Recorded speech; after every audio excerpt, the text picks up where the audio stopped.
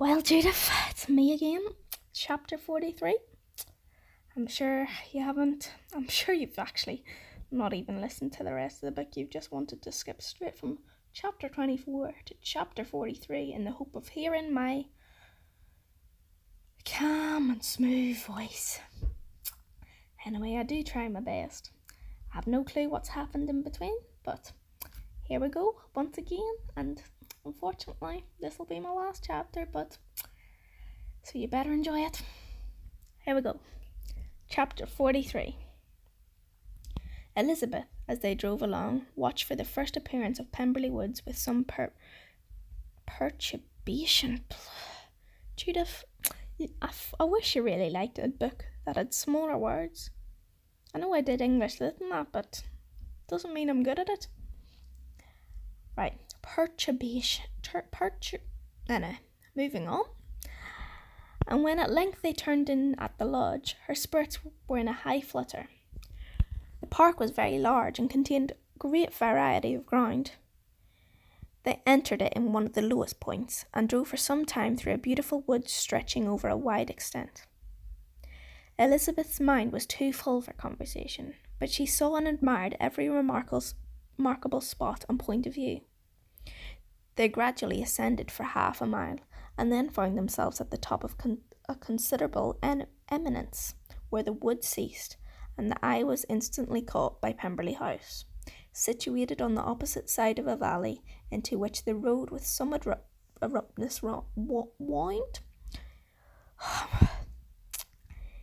It was a large, handsome stone building, standing well on rising ground, and backed by a ridge of high, woody hills, and in front a stream of some natural importance was swelled into greater, but without any artificial appearance. Its banks were neither formal nor falsely adorned. Elizabeth was delighted. She had never seen a place for which nature had done more, or where natural beauty had been so little counteracted by an awkward taste.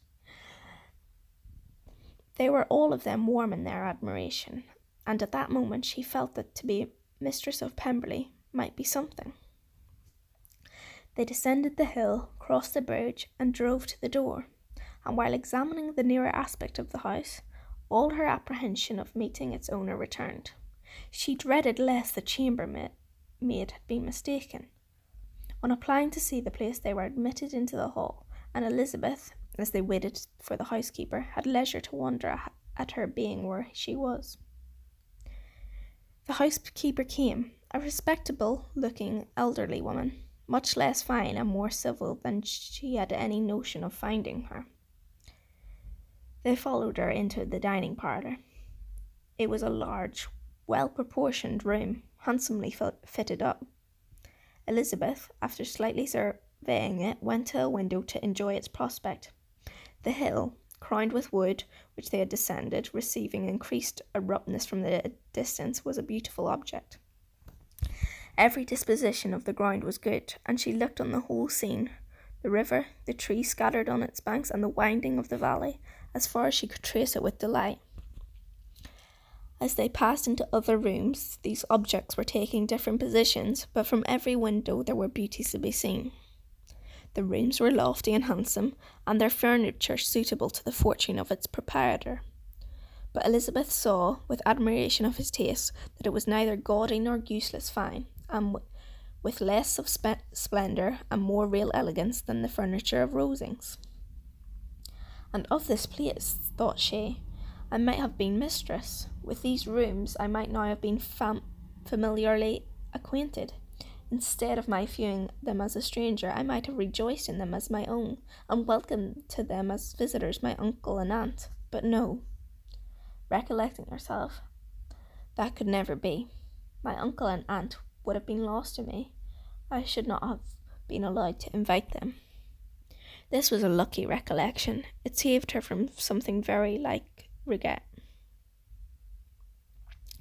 She longed to inquire of the housekeeper whether her master was really absent, but had not the courage for it. At length, however, the question was asked by her uncle, and she turned away with alarm, while Mrs. Reynolds replied that he was, adding, "But we respect him tomorrow with a large party of friends. We expect him tomorrow with a large party of friends. How rejoiced was Elizabeth that their own journey had not, by any circumstance, been delayed by a day. Her aunt now called her to look at a picture. She approached and saw the likeness of Mr. Wickham, suspended among several other miniatures over the mantelpiece. Her aunt asked her, smiling, how she liked it. The housekeeper came forward and told them it was a picture of a young gentleman, the son of her late master's steward, who had been brought up by him at his own expense. He has now gone into the army, she added, but I'm afraid he has turned out very wild. Mr. Gardiner looked at her niece with a smile, but Elizabeth could not return it. And that, said Mrs. Reynolds, pointing to another of the miniatures, is my master. I'm very like him. It was drawn at the same time as the other, about 8 years ago. I have heard much of your master's fine person, said Mrs. Gardiner, looking at the picture. It is a handsome face, but Lizzie, you can tell us whether it is like or not. Mrs. Reynolds' respect for Elizabeth seemed to increase on this intimation of her knowing her master. Does that young lady know Mr. Darcy? Elizabeth coloured and said, a little. And do you not think him a very handsome gentleman, ma'am? Yes, very handsome. I am sure I know none so handsome, but in the gallery upstairs you will see a finer, larger picture of him than this. The room was my late master's favourite room, and these miniatures are just as they used to be then. He was very fond of them. This accounted to Elizabeth for Mr. Wickham's being among them. Mrs. Reynolds then directed their attention to one of Miss Darcy, drawn when she was only 8 years old. And is Miss Darcy as handsome as her brother? Said Miss Gardiner. Oh yes, the handsomest young lady that ever was seen, and so accomplished. She plays and sings all day long. In the next room is a new instrument just come down for her, a present from my master. She comes here tomorrow with him.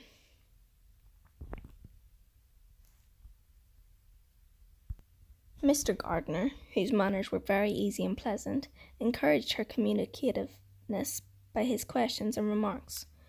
Mrs. Reynolds, either by pride or attachment, had evidently great pleasure in talking of her master and his sister.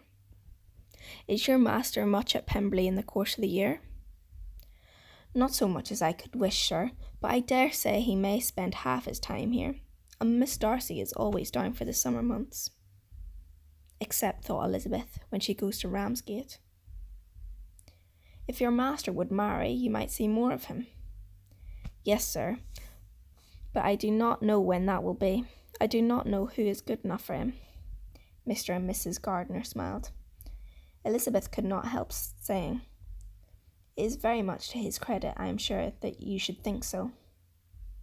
I say no more than the truth, and everybody will say that knows him, replied the other. Elizabeth thought this was going pretty far, and she listened with increasing astonishment as the housekeeper added, I have never known a cross word from him in my life, and I have known him since he was 4 years old. This was praise of all others most extraordinary, most opposite to her ideas. That he was a good-tempered man had been her firmest opinion. Oh, no, that he was not a good-tempered man. Sorry, Judith. Need to keep my head in the game here. Her keenest attention was awakened. She longed to hear more, and was grateful to her uncle for saying, There are very few people of whom so much can be said. You are lucky in having such a master. Yes, sir, I know I am. If I were to go through the world, I could not meet with a better. But I have always observed that they who are good-natured when children are good-natured when they grow up. And he was always the sweetest-tempered, most generous-hearted boy in the world. Elizabeth almost stared at her. Can this be Mr. Darcy, thought she. His father was an excellent man, said Mrs. Gardiner. Yes, ma'am, that he was indeed, and his son will be just like him, just as affable to the poor. Elizabeth listened, wondered, doubted, and was impatient for more. Mrs. Reynolds could interest her on no other point. She related the subjects of the pictures, the dimensions of the rooms, the price of the furniture in vain.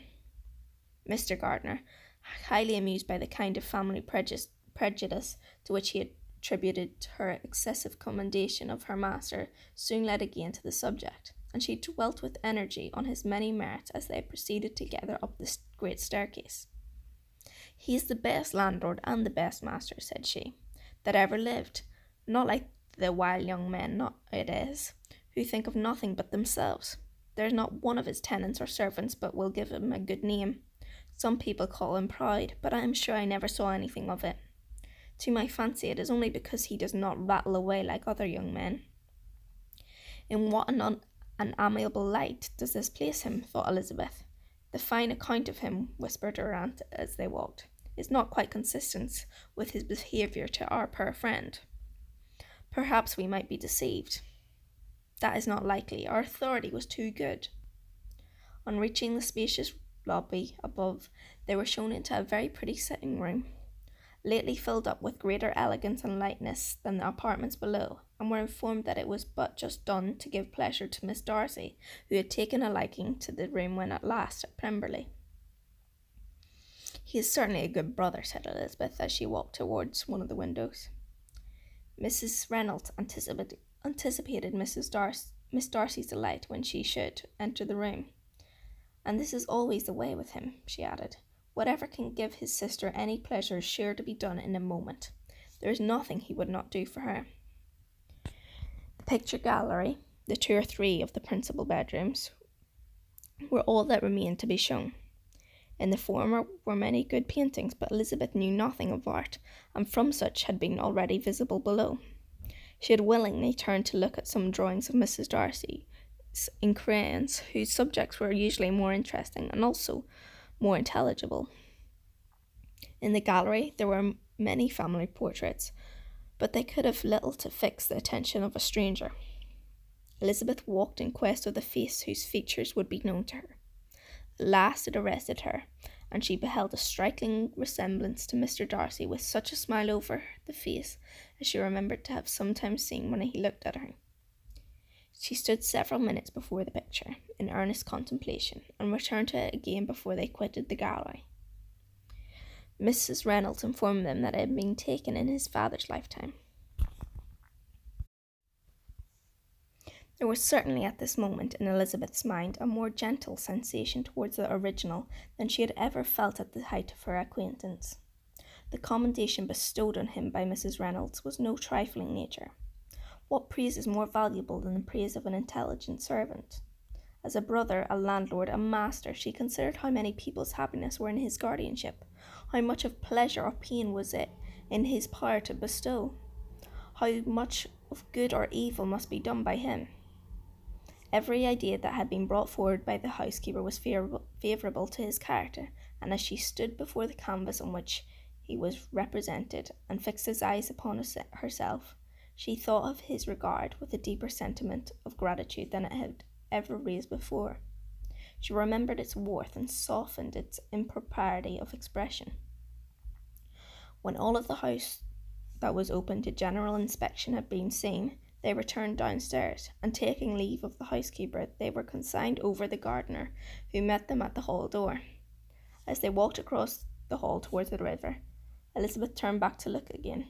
Her uncle and aunt stopped also, and while the former was conjecturing as to the date of the building, the owner of it himself suddenly came forward from the road which led behind it to the stables. They were within 20 yards of each other, and so abrupt was his appearance that it was impossible to avoid his sight. Their eyes instantly met, and the cheeks of both were overspread in the deepest blush. He absolutely started, and for a moment seemed immovable from surprise, but shortly recovering himself, advanced towards the party and spoke to Elizabeth, if not in terms of perfect composure, at least of perfect civility. She had instinctively turned away, but stopping on his approach, received his compliments with an embarrassment impossible to overcome. Had his first appearance, or his resemblance to the picture they had just been examining, been insufficient to assure the other two that they now saw Mr. Darcy, the gardener's expression of surprise, on beholding his master, must immediately have told it. They stood a little aloof while he was talking to their niece, who, astonished and confused, scarcely dared to lift her eyes to his face, and knew not what answer she returned to his civil inquiries after her family. Amazed at the alteration of his manner since they last parted, every sentence that he uttered was increasing her embarrassment, and every idea of the impropriety of her being found there recurring to her mind. The few minutes in which they continued were some of the most uncomfortable in her life. Nor did he seem much more at ease. When he spoke, his accent had none of its usual sedateness, and he repeated his inquiries as to the time of her having left Longbourn, and of her having stayed in Derbyshire so often and in so hurried a way as plainly spoke the distraction of his thoughts. At length every idea seemed to fail him, and, after standing a few moments without saying a word, he suddenly recollected himself and took leave. The others then joined her, and expressed admiration of his figure, but Elizabeth heard not a word, and wholly engrossed by her own feelings, allowed them in silence. She was overpowered by shame and vexation. Her coming there was the most unfortunate, the most ill-judged thing in the world. How strange it must appear to him. In what a disgraceful light might it not strike so vain a man? It might seem as if she had purposely thrown herself in his way again. Oh, why did she come? Or why did he thus come a day before he was... Oh, the laptop's frozen again.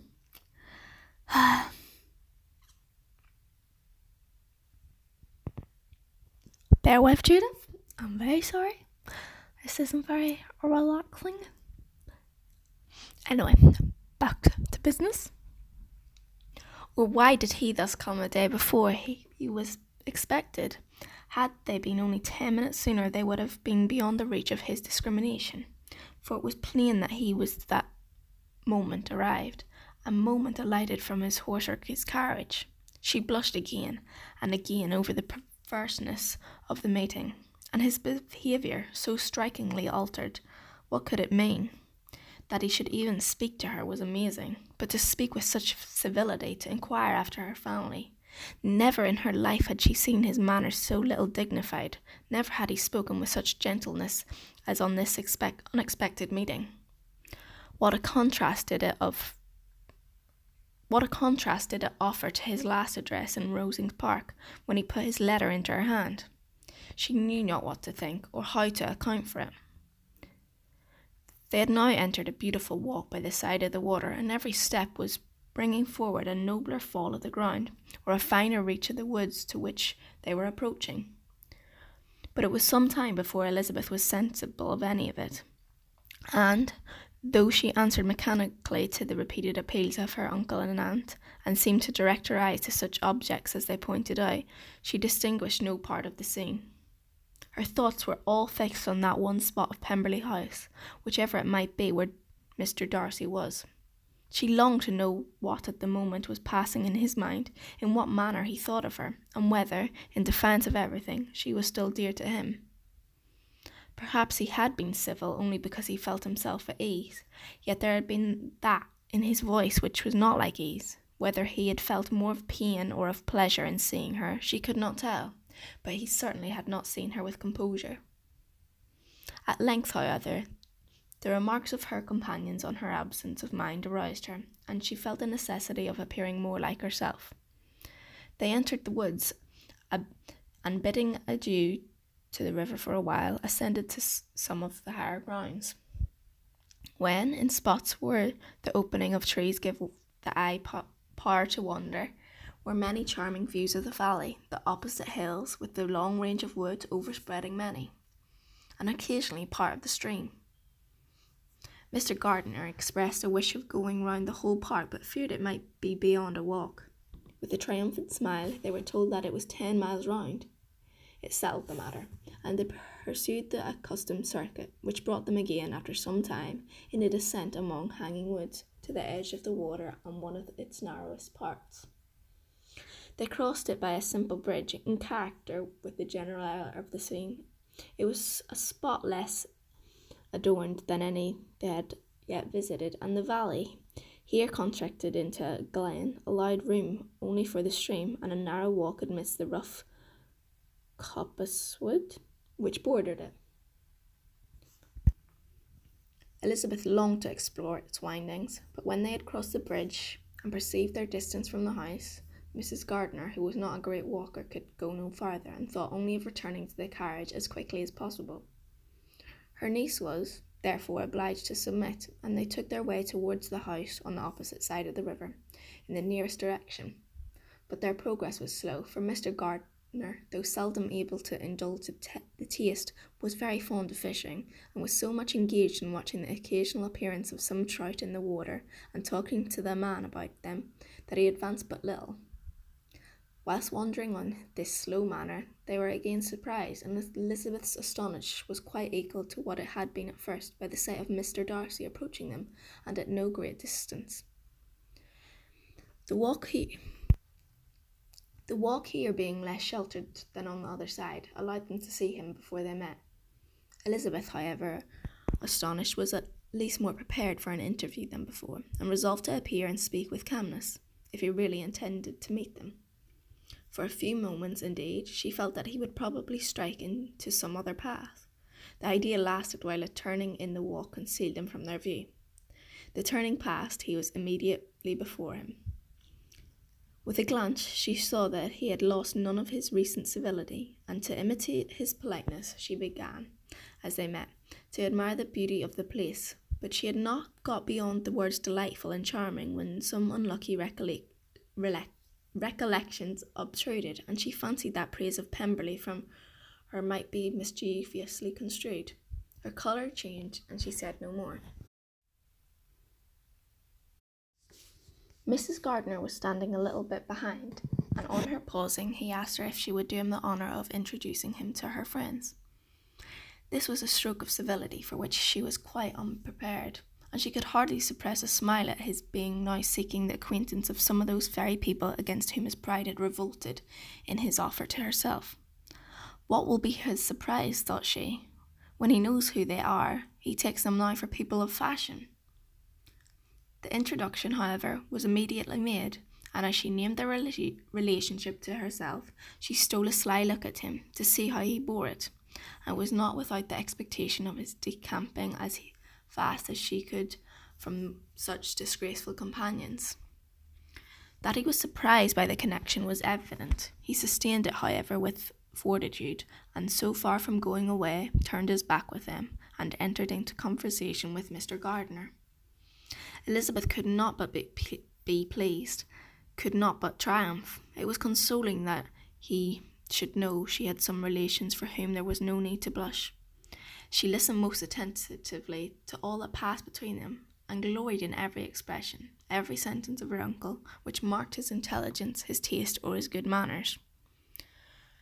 The conversation soon turned upon fishing, and she heard Mr. Darcy invite him, with the greatest civility, to fish there as often as he chose, while he continued in the neighbourhood, offering at the same time to supply him with fishing tackle, and pointing out those parts of the stream where there was usually most sport.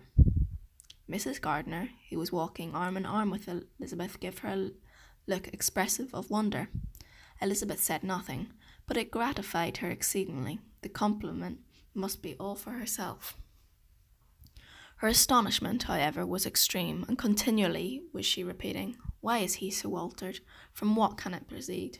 It cannot be from me, it cannot be for my sake, that his manners are thus softened.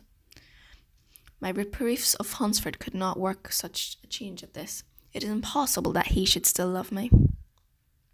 After walking some time in this way, the two ladies in front, the two gentlemen behind, on resuming their places after descending to the brink of the river for the better inspection of some curious water plant, there chanced to be a little alteration. It originated in Mrs. Gardiner, who, fatigued by the exercise of the morning, found Elizabeth's arm inadequate of her support, and consequently preferred her husband's. Mr. Darcy took place by her niece, and they walked on together. After a short silence, the ladies first spoke. She wished wished him to know that she had been assured of his absence before she came to the place, and accordingly began by observing that his arrival had been very unexpected. For your housekeeper, she added, informed us that you would certainly not be here till tomorrow. And indeed, before we left Bakewell, we understood that you were not immediately expected in the country.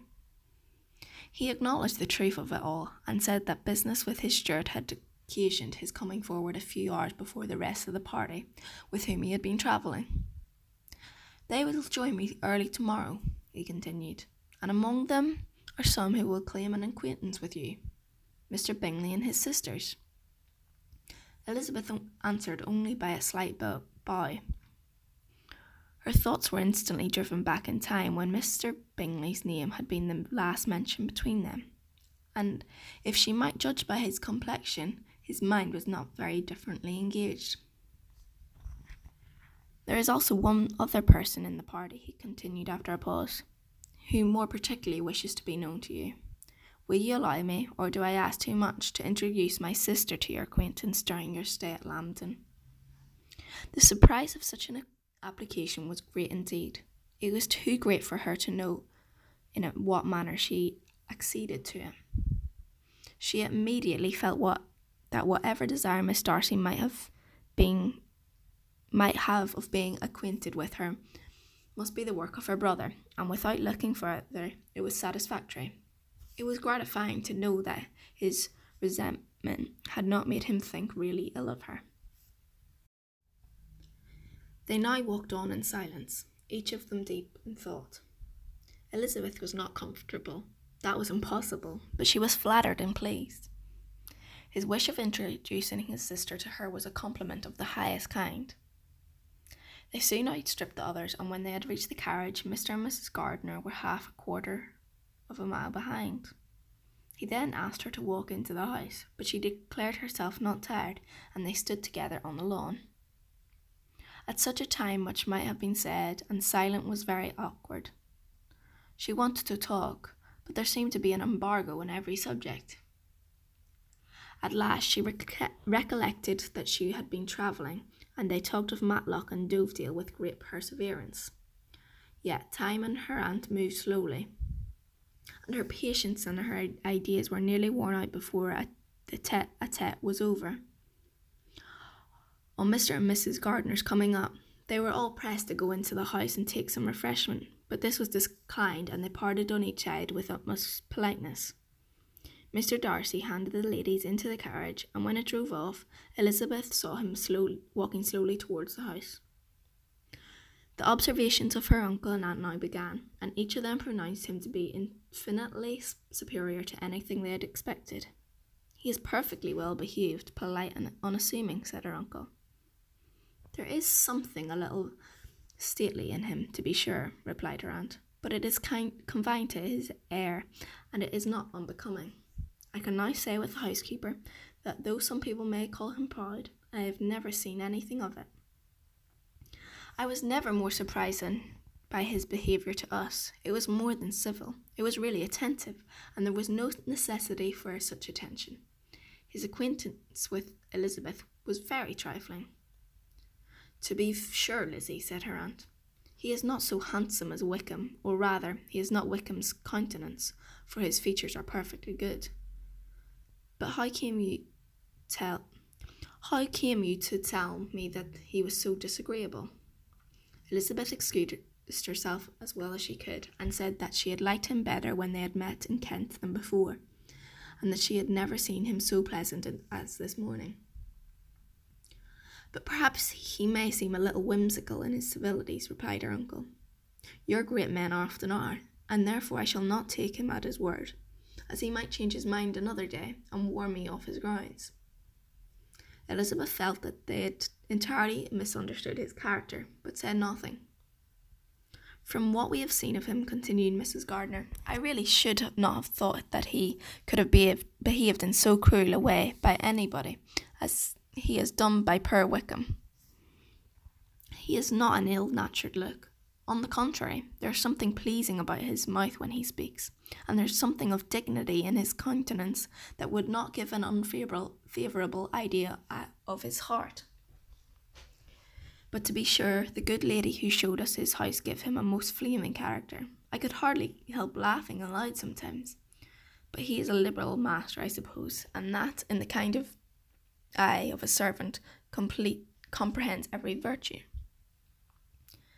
Elizabeth here felt herself called on to say something in vindication of his behaviour to Wickham, and therefore give them to understand in a guarded manner as she could that by what she had heard from his relations in Kent, his actions were very capable of a very different construction, and that his character was by no means so faulty, nor Wickham so amiable, as they had been considered in Hertfordshire. In confirmation of this, she related to the particulars of all the pecuniary transactions in which they had been connected, without actually naming her authority, but stating it to be such as might be relied on. Mrs. Gardiner was surprised and concerned, but as they were now approaching the scene of her former pleasures, every idea gave way to the charm of recollection, and she was too much engaged in pointing out to her husband all the interesting spots in its environs to think of anything else. Fatigued as she had been by the morning's walk, they had no sooner dined than she set off again in quest of her former acquaintance, and the evening was spent in the satisfactions of that intercourse renewed after many years' discontinuance.